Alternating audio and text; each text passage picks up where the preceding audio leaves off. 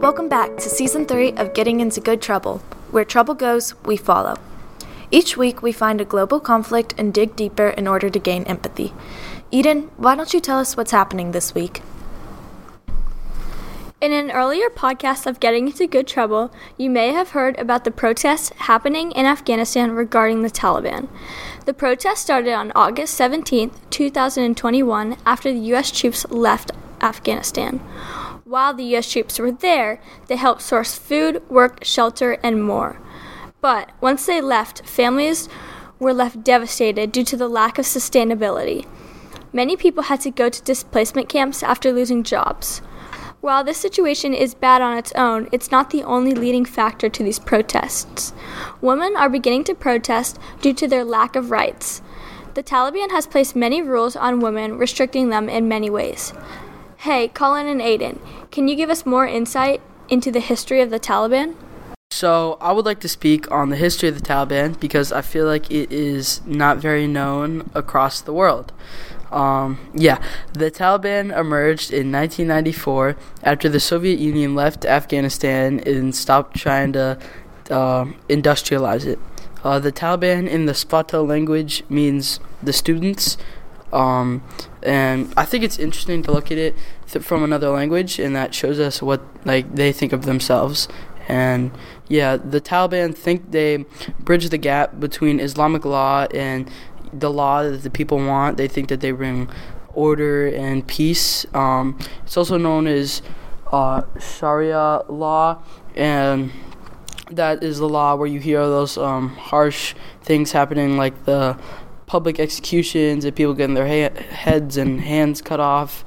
The leadership in the Taliban, I would like to touch up on that because I feel like it's interesting and it's very foreign to me. So they have a head called the Amir al-Mu'minin. He has control over everything. He has say over everything, and he can veto anything. And then there are 3 deputies that are all in charge of different military needs, and I think it's interesting that the military comes first before other basic needs that a country needs to run. And then after the military, there are 17 other heads in charge of different things in the government, such as economic, religious, political, the laws, things like that. And touching up on what Aiden said, so the Taliban believe that they're doing the right thing by just having a lawless sort of society. They grew up in the popularity of executions, and then also suicide bombings, which is different from Muslim culture. This is their own, sort of the public executions, they think that's okay. They think that the suicide bombing's okay, and then also what happened during 9/11, that's all good. Yeah. Sophia, do you know what's going on inside the protests? Yes, so like we previously mentioned, women are protesting their rights to work and to have a part in the new government. They are saying how the Taliban is lying to the world about their commitments, and they feel that the only way to express their feelings is through protest. So originally, in order to protest, you need permission from the Taliban.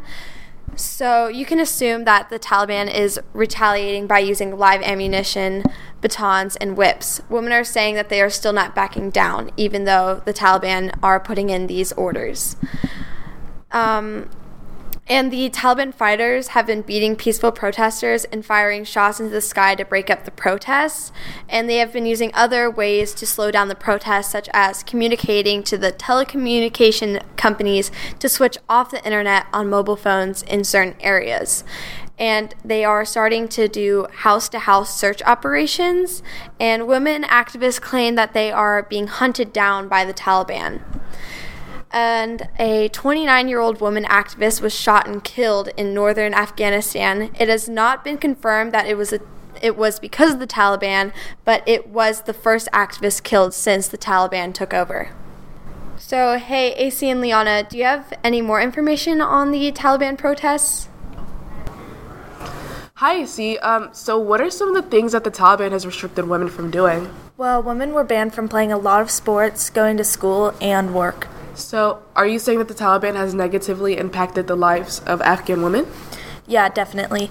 Women activists claim they are being hunted down by the Taliban. One woman tells a news reporter that she doesn't have the choice of what to wear each day.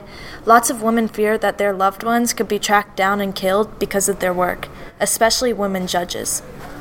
Why do you say women judges? What's so dangerous about their job compared to others? Well, a female Afghan judge, who we'll call Nabila, says that she would grant divorces to women whose husbands were jailed for abuse, and the men would threaten to kill her after they served their time. And when the Taliban took over, they set free a ton of prisoners who Nabila actually sentenced. She said that within days she was receiving death threats from former prisoners. Whoa, so what did Nabila do about it? Well, Nabila had to leave her house and go into hiding while she looked for a way for her husband and 3 kids to get out of Afghanistan. Nabila said by phone from a safe house, "I lost my job, and now I can't even go outside or do anything freely because I fear these freed prisoners." Do you have anything else to tell me about these women judges?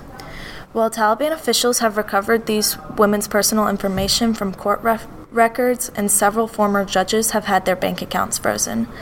The International Association of Women Judges said that more than 200 female judges remain in hiding in Afghanistan, and many of them have been threatened and are in danger. Wow, so things are definitely not looking good for the Afghan women. No, they're not. Nabila said a dark future is awaiting everyone in Afghanistan, especially female judges. Sophia, do you want to tell us what the punishments are from protesting?